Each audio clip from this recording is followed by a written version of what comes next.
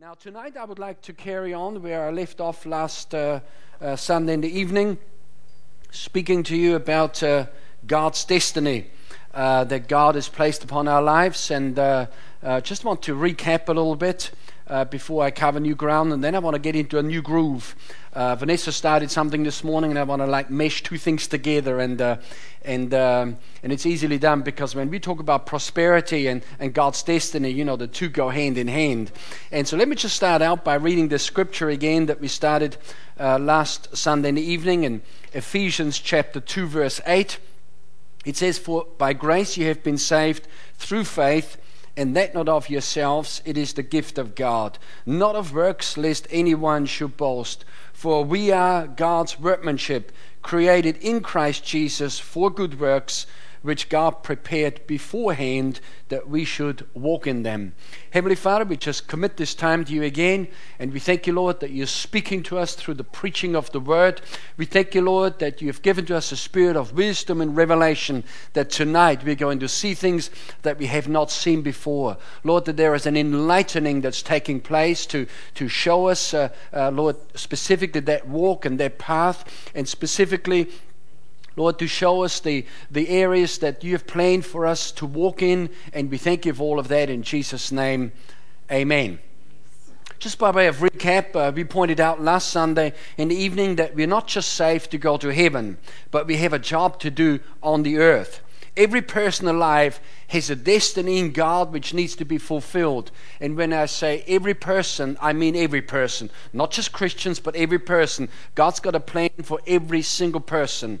Broadly speaking, the plan for every person primarily is to get saved and to get into the family of God, to get born again. And then there are the specifics in regards to the outworking of this plan, where it says here that God has prepared beforehand certain good works that we should walk in them. And specifically there it says that we are created in Christ Jesus for good works, which God prepared beforehand that we should walk in them. Please note that Bible says here that we have been created in Christ Jesus for good works. We have not been saved as a result of our good works, but we are saved by grace. And once we are saved, the Bible tells us that we have been saved to do good works, which God has prepared before us. In the Amplified translation, it brings that aspect out so beautifully. It says, "For we are God's own handiwork, His workmanship, recreated in Christ Jesus, born anew, that we may do those good works which God predestined, planned beforehand for us, taking paths which He prepared ahead of time that we should walk in them." And so every one of us have got paths prepared ahead of us that we should walk in them. Ahead of us meaning ahead in time. And then we came along and God's already got things mapped out for us. Paths of blessing, paths of good works, paths of doing powerful things that we can do with God's anointing on our lives. So that we haven't just been and gone again and that there is barely a bleep, but that we make an impact on our world, that we use the anointing of God that God has given to us to make a mark on the earth, good works which God has prepared for us ahead of time. Now, one of these paths God wants us to walk on is the path of prosperity. Now, everybody say the path of prosperity. All right? And so, of course, that path, there are many different paths or path with many different names. We could call it a path of blessing, a path of prosperity, a path of divine health, a path of peace, a path of joy. God wants our life to be joyful. God wants our life to be peaceful. That does not mean that there's not going to be any trouble, but God has it designed in such a way that even in the midst of trouble, we can experience peace. They talk about the eye of the storm, which is the part of the storm where things are really calm and quiet, so we can be in the midst of a challenging situation and still experience peace on the inside of us, that we just know that things are going to work out because our trust is in the living God. And if you like, last Sunday evening we highlighted three characters in the Old Testament In the book of Daniel, there was Shadrach, Meshach, and Abednego. And these guys they had a rough road ahead of them in the sense of being thrown into the fire, but they just faced the king calmly, and they says, "O king," he says, "we are not going to bow down to your image." He says, "we are not going to worship that thing that you have set up." He says, "Our God is going to deliver us. But even if he didn't, we would still not bow down and worship your silly image." And I'm just paraphrasing there. All right? So they were facing, naturally speaking, they were facing death, but they had peace on the inside of them that God was going to work things out for them. And that's a kind of a faith that God wants us to develop. So once again, one of these paths that God wants us to walk on is the path of prosperity.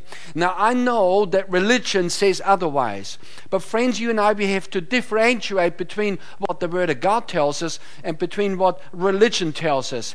Because you see, religion has been designed of the devil to keep people in bondage, to keep people away from the plan of God for their lives, to keep people away from the destiny of God. And you know, sometimes, in fact, even in my own life, it's almost like sometimes you got to separate out. It's what does the Word say and what has religion taught me? Because whatever religion has taught me, I have to unlearn. All right, and learn what the Word of God tells me, and there's quite a bit of difference. Religion pushes people down. God raises people up. Religion tries to rob people and to relegate them to a path of poverty, but God lifts us and God prospers us and puts us into a place of prosperity. And so with that, let me read from 3 John verse 2, where it says, "Beloved, I pray that you may prosper in all things and be in health, just as your soul prospers." And in the King James Version, it says, "Beloved, I wish above all things that you will prosper and be in health." So evidently, prosperity is more important than what religion has allowed us to think. All right? And so prosperity is a huge thing. As far as God is concerned, God wants every man, every woman, every child to prosper and to live a life of abundance. That there is more than enough to go around, that they've got enough left over after having satisfied their own needs, enough left over to be able to give to other people and to help other people. And so prosperity has always been a part of God's plan for mankind, always. There's never been a time where God says, "All right, I've changed my mind now. You lot will have to be poor for the next however 1,000 years, and then I'll change my mind and bless again." No. Prosperity has always been a part of God's plan. All right? Poverty has never been a part of God's plan one little bit. And so here in Genesis, and I just want to pick up one passage here that talks about Isaac. And of course, Isaac, Bible tells us that there was Abraham, Isaac, and Jacob. And somehow there's something significant about these men, or more specifically about Abraham, because the Bible tells us that all of us who believe, the Bible tells us that Abraham has become the father of all those who believe. In other words, not only is Abraham the father of the Jewish nation, but Abraham is also our father, though we are not of Jewish descent necessarily, but because we believe, the Bible tells us that Abraham is the father of them who believe. Now, how many of you believe tonight? All right, so in a sense, Abraham is our father. And there in Romans chapter 4, it also tells us that we walk in the steps of our father Abraham. So there is something about that repeat whatever Abraham walked in, God wants us to walk in. Abraham believed, God wants us to believe. Abraham walked in prosperity, God wants us to walk in prosperity. And of course that blessing, and blessing singular, and not just blessing as in a house or a car, these are the results of the blessing. But the blessing being on Abraham, which was transferred onto Isaac, which was transferred onto Jacob, God wants to transfer that onto each and every one of us as well. And so let me read from Genesis 26. It says in verse 12, "Then Isaac sowed in that land, and he reaped in the same year 100-fold." All right, Pastor Vanessa has spoken to us about 100-fold return on our giving this morning. He says, reaped in the same year 100-fold, and the Lord blessed him, and the man began to prosper, and continued prospering until he became very prosperous. Can I suggest that religious folk get upset right there? Because here it does not only say that he prospered, he says, but he began to prosper, continued prospering, and became very prosperous. All right, that's God's plan. That God wants every one of us to begin prospering, to continue prospering, and to become very prosperous. It says, for he had possessions of flocks and possessions of herds and a great number of servants. And so the Philistines envied him. All right. Who were the Philistines? They were the heathens. They were the non-believing people. They did not believe in Jehovah. They did not believe in the God of the Israelites. They were worshiping false gods. And somehow it is not right that the heathens are prospering more than the believers. There's something quite wrong about that. All right, and can I suggest that to some extent it is because the devil has managed to muddle the minds of Christian people, or should I say more so the mind of Christian teachers, pastors who have taught poverty instead of prosperity. And I believe that we have had enough poverty. Let's now begin to speak prosperity. Let's get into the abundant life that Jesus has purchased for us. And so in that respect, I like this passage here because it says the man began to prosper. And he continued prospering until he became very prosperous. And I've said this before, but sometimes, there is a notion in amongst Christians where if somebody really prospers and really breaks out into prosperity, and the prosperity begins to manifest in their lives with, nice things, nice home or nice car or nice holidays or whatever, it's like people look at them sideways and say, I wonder what he's doing wrong. Well, let's not say what he's doing wrong. Let's say, I wonder what he's doing right. Is there something that I can learn from this person? Is this person walking in something that I ought to be walking in? Does this person know something that I don't know something about? And so it says he had possessions of flocks and possession of herds. Flocks, plural, herds, plural, and a great number of servants. And we've pointed out in the past when we talk about servants, these days, if you employ somebody, a tradesperson or something, that person is your servant for the time that they're doing a job for you.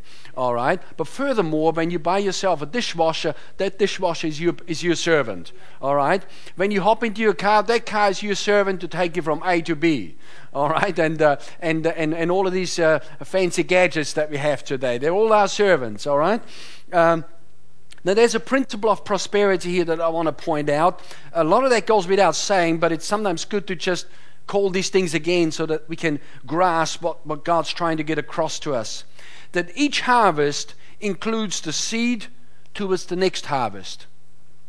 Let me say it again. That each harvest includes the seed towards the next harvest. And Pastor Vanessa has talked to us this morning about seed time and harvest, hasn't she? And when Isaac sowed seed in that land and he reaped the harvest, we need to remember that harvest that he reaped included the seed for the next harvest, but he had to sow it. And so that there is a continual cycle of seed time and harvest, and seed time and harvest. And can I suggest that that's what happened here? That Isaac began to sow what he had, and then he reaped more than what he had sown. He put aside a portion of that harvest and sowed more the next time, so that gradually he was able to increase and increase and increase. And friends, that is the principle of prosperity. A portion of each harvest needs to be sown towards the next harvest. And God has purposed that this cycle of seed time and harvest continue indefinitely. All right? So, in other words, that a person doesn't just, sometimes when people are in need and, they work hard and suddenly, it's like, they sow another seed and then suddenly they think, there's no more need now to sow a seed because now I've got abundant prosperity. But God says, no, I want that thing to keep going. Seed time and harvest. Seed time and harvest. In Genesis chapter 8, verse 22, it says, while the earth remains, seed time and harvest, How long is seed time going to happen and harvest? It says as long as the earth remains. Not just for 5 years, not just for 2 years, not just for 15, but as long as the earth remains. Seed time and harvest, cold and heat, winter and summer, day and night shall not cease. In other words, God has promised us that the cycle of seed time and harvest is always there for us so long as we get involved in sowing seed. All right? So long as we work the principle. The principle is there, but we've got to work the principle. We've got God's word on it that this cycle of seed time or this cycle of sowing and reaping will continue and bring greater prosperity as time goes on. All right? In fact, let me read back from the beginning. And this is, I guess, sort of stuff that Vanessa talked about this morning. Just different scriptures, sort of different angle of looking at it. In Genesis 1:11, it says, "Then God said, let the earth produce plants. Some will make grain for seeds, and others will make fruits with seeds in them.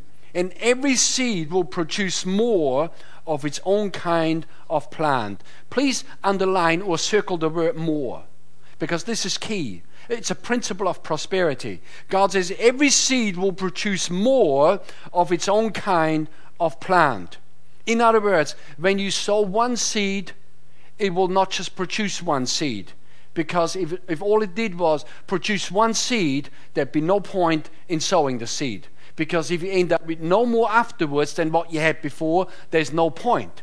But God says, sow one seed, it'll produce more seeds.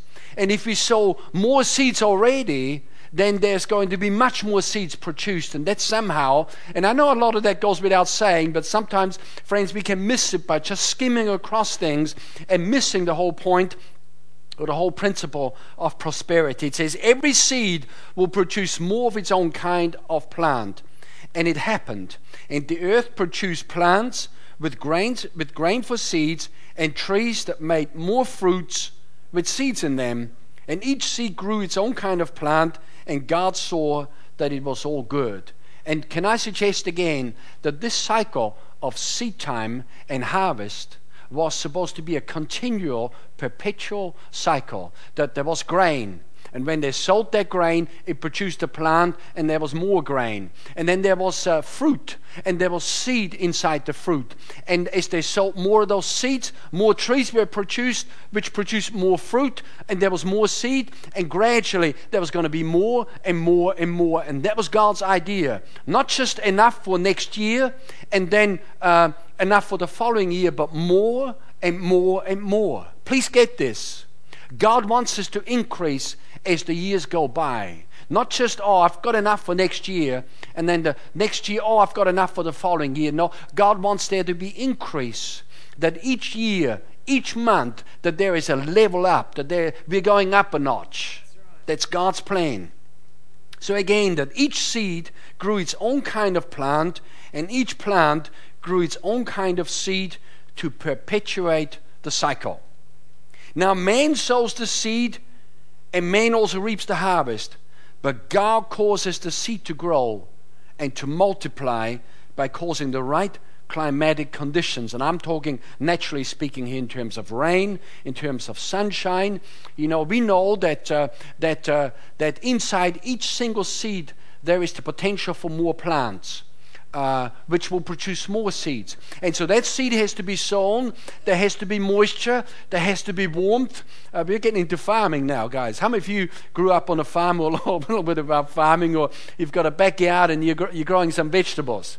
All right, praise God. And so there's got to be moisture. There's got to be warmth and sunshine and so forth. We can control when we put the seed out. But God controls the climatic conditions in terms of causing rain to come on this thing, and in terms of having an environment where the sun shines on it, so things will come forth.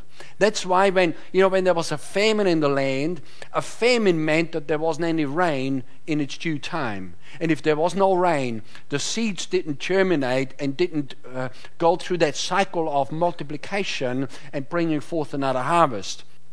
And so in Deuteronomy, God promised, and He said in chapter 28, verse 11, it says, "The Lord will give you prosperity in the land He swore to your ancestors to give you, blessing you with many children." Everybody say many children.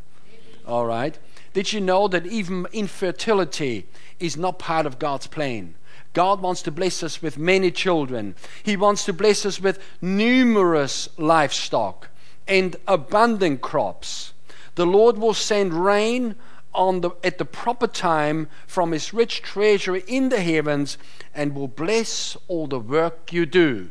In other words, we take a portion of the previous harvest, and it is work to get the seed out there, to put it into the ground. I grew up on a farm, and that's just what we did.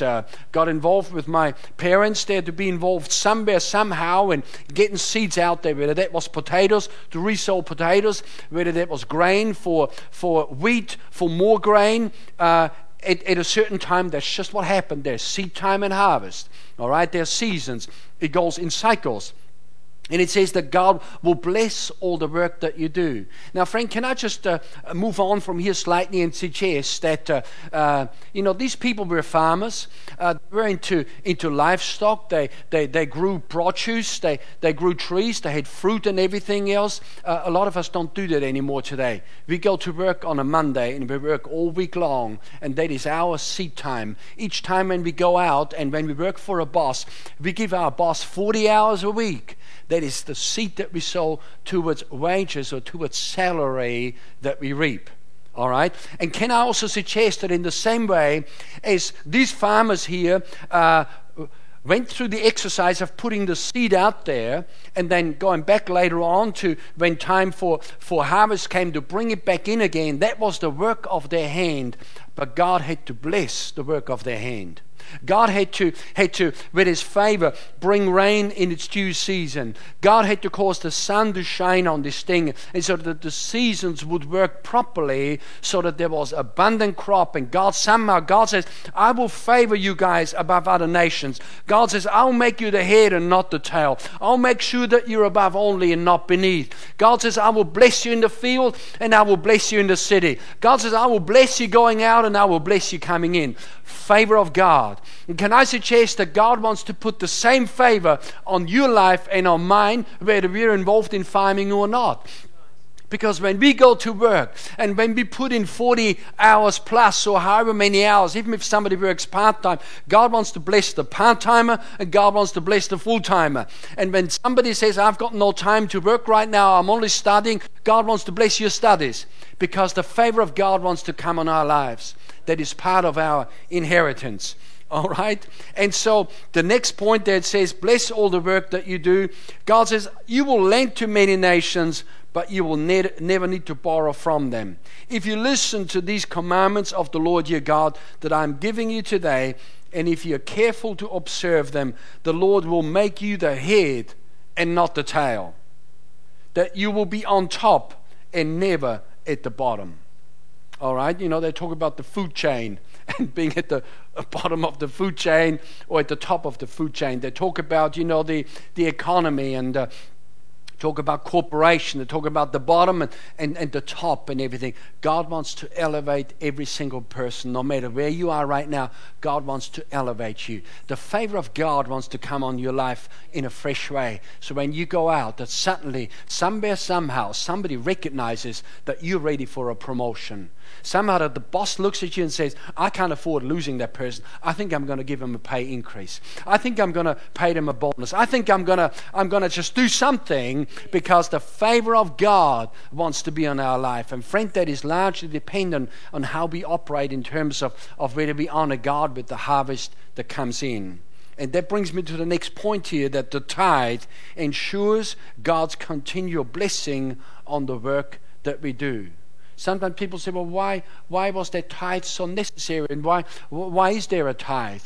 God says, as we honor Him with the tithe, God says that I will bless you. Not only will I bless the remaining 90% less whatever offering that you might have given, not only will I cause that to stretch further than what it would go if you didn't tithe, but God says the next time when you put seed into the ground, I'm going to bless that, and it'll bring forth more abundant than what it would without the tithe. In fact, in some instances, it is not uncommon in farming that if things don't go right with the seasons, if there is a particularly dry season, if there's not the rain in its proper time, that sometimes farmers bring in hardly more than what they've sown when seed time happened. In fact, I remember a number of years ago now, must be at least 10, 12, could be 15 years ago, I went back to Austria to visit family there, because that's where I was born, and occasionally I go back. And I went out with my brother and visiting some of the people that he knew. We went out to one farmer's place, and he took us out into a cornfield, maize, where they grew maize. And all those stalks of maize had on them, but was just crumpled up, shriveled up little bits of maize. And he says, the farmer says, there was hardly any point in sowing this season. He says it didn't come to anything. And if the blessing of God is not on it, then it won't come to anything. And whether that, when we are involved in farming endeavors to literally sow seed, or whether we go out and work, whether we are involved in a business or something, when the blessing of God is there, things flourish. And that's where the tithe comes in. And so I'm reading here from Leviticus chapter 27, verse 30 and verse 32. God says, 1/10 of the produce of the land, where the grain from the fields or fruit from the trees. Here he goes again. He talks about the grain that the plants were going to produce. He talked about the fruit that the trees were going to produce. And of course in Genesis we are told that inside the fruit was more seed for more trees to produce more fruit, so that increase would happen.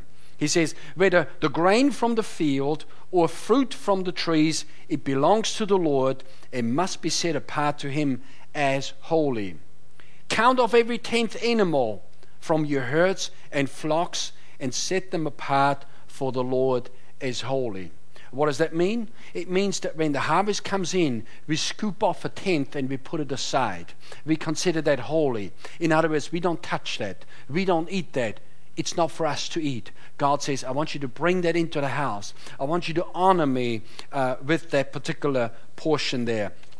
In fact, let me carry on here, and next over the page there it says that as soon as the harvest is completed, God commands us to bring 1/10 of the seed of fruits or herds or flocks to ensure that his blessing is on the next harvest. And if I can bring that back into our environment today, into a modern day environment, in terms of the blessing on our job, the blessing on our business endeavors, I'm not suggesting that this week's tithe will only affect next week's income. All right, things are not in neat little boxes when it comes like that. But somehow that God blesses our future. Each time when we bring the tithe, God says, your future is blessed. My favor is upon your life. You will flourish. You will increase. The seeds that you sow will bring forth plentiful, because God specializes in multiplying seeds that we sow. Every form of income has a tithe portion built into it, which needs to be brought to God to ensure his blessing on the next income. All right? And there in Proverbs chapter 3 verse 9 and 10, it says so aptly, it says, honor the Lord with your wealth. What wealth is that? That's the harvest that we have received. God says, honor the Lord with your wealth and with the best part of everything you produce. Then he will fill your barns with grain, and your vats will overflow with good wine. Once again, the language used there was very applicable to an agricultural people, horticultural, growing fruit trees, growing grain, having herds and flocks and so forth. And God says, as you honor me with the wealth that comes in each time when a harvest comes, as you honor me with the first fruits, as you honor me with the tithe, God says, I will bless you, and the next time you sow, it's going to bring forth plentiful again. So that this cycle keeps going week after week, month after month, year after year. The gradually increase begins to happen. See, somehow We don't go from 0 to 100 in 5 seconds in terms of speeding up. And so it is with prosperity, friends. We don't suddenly become, when we leave school and suddenly everything is just all laid on, like, oh, here it is. God wants there to be a gradual increase, because God does not want it to take years and years and years, but nevertheless, increase wants to happen as we go along year after year after year. See, the tithe is the best part of our income. It is the first and it is the best. Can I suggest that bringing the leftover portion of our income does not honor God? Operating a hit and miss tithing system doesn't honor God. Now, can I just qualify that? When people first get born again, and they come into the things of the Lord, and they get established in the faith and established in the teaching of God's word, and when they first find out about these things, in some instances it might take people a while to move into a proper system of tithes and offerings on every part of their income, because in some instances when people are just so tied in their finances and so overcommitted already, it might take them a little bit to get to where they should be. And so when I talk about giving the leftovers, that doesn't honor God, I mean to say that when somebody's been a believer for years and years and has already experienced the blessing of God and then reverts to a leftover type mentality, that does not honor God. But when somebody's first starting out, God will be thrilled and pleased to see anything that they're able to bring to honor God with, so that God can gradually, bless the seed that they put into the ground, no matter how much it is to begin with, so that next time there will be a little bit more, and next time there will be a little bit more. And typically, when somebody will come to me and say, look, I've just found out about this tithing thing and everything else, and somehow I realized that this is 10% of my income, and there should be an over and above that, but somehow my finances do not allow me to do that. I somehow can't afford that. I would say, what can you afford? What percentage level can you start out on? If you can't do 10%, can you do 5%? And if 5% is still too much, where are you at? What can you do now? Like Vanessa said this morning, God is not looking for money in our lives. God's looking for a seed. And so if you can't afford 5%, can you afford 4%? What can you afford now? What can you put out there now? What seed can you put into the kingdom of God now and into the ground, so to speak, that God can bless that and multiply that, so that suddenly next time around you can give a bit more, and eventually you'll be able to easily tithe, and you just get into that mentality. As soon as the harvest comes in, you scoop off the first 10% and an offering besides, and you set that aside. It is considered holy, and you bring that into the house. You bring that into the storehouse, according to Malachi chapter 3, verse 10. One of the things that I learned when I grew up on a farm, and what my parents taught me, that's exactly how they operated. As soon as the potatoes came in, they put the best aside, and the rest was just used for eating and put aside for cattle feed or whatever. But the first thing that they did was put the best aside, so that next time when the harvest, when the sowing time came again, they took the best out into the field, not the worst. And the same with the grain. And sometimes, like there's grain, grain is not always grain. Sometimes there's better parts to it than other parts. And various parts, aspects of harvest, they were always looking for the best to be able to carry out into the field to sow, because they wanted to have a good harvest again. So there's something for us to learn there, friends, that each time when we bring our tithes and our offerings into God's house, we bring it with an expectation that the next harvest will be bigger and better. Now, I suggest that upsets religious folk too. But God wants the next harvest to be bigger. Everybody say bigger. Yes. And God wants it to be better. Yes.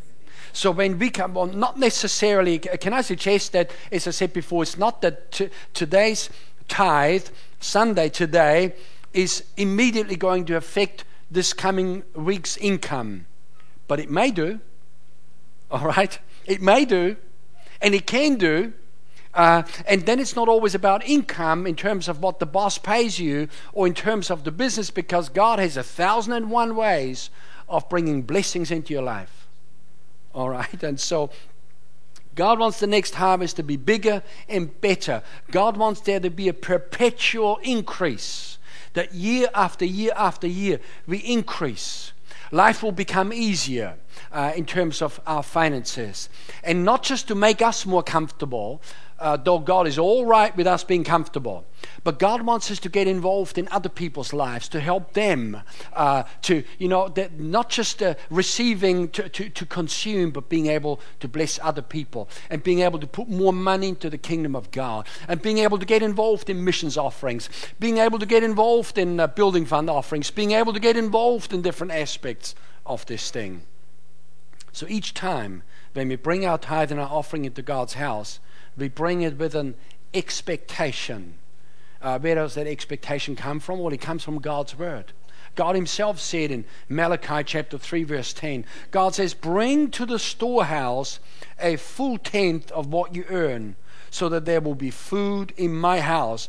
Test me in this, says the Lord all-powerful. I will open the windows of heaven for you and pour out all the blessings you need. God said that. Each time when we see one of these promises, we call them conditional promises, because that promise is conditional upon me operating the principle of tithes and offerings. But when I do that, I have a promise that is waiting to come to pass in my life. It raises my expectation that when I go out there on a Sunday night and I head into the next week, I've got an expectation, God, that my harvest is going to be bigger and better.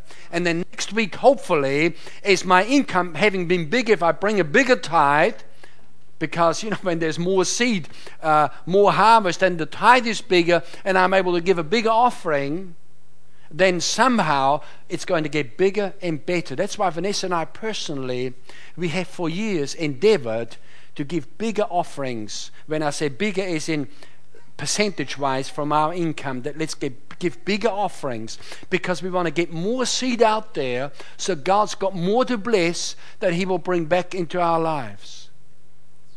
Everybody say bigger and better. All right? Bigger and better.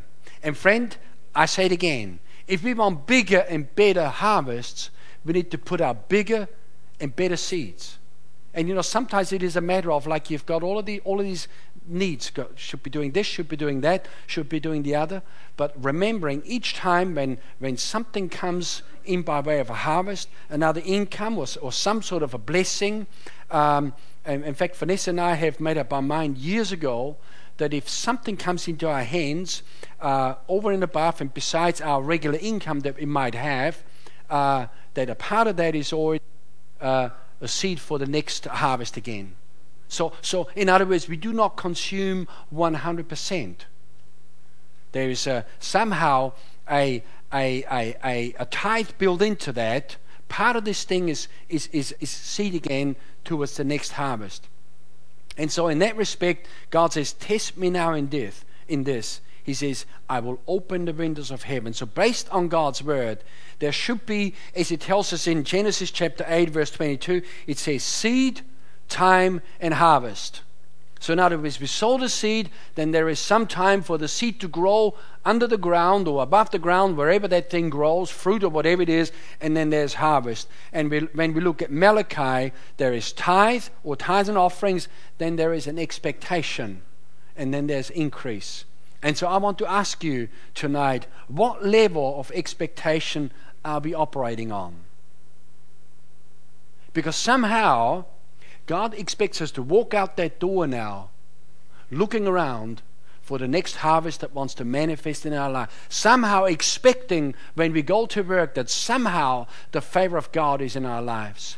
That somehow when we get into an environment where something is not working like it should, that even the wisdom of God upon our lives helps us to solve problems and to do things and to somehow do the job and to hopefully do better than what somebody without the favor of God will be able to do.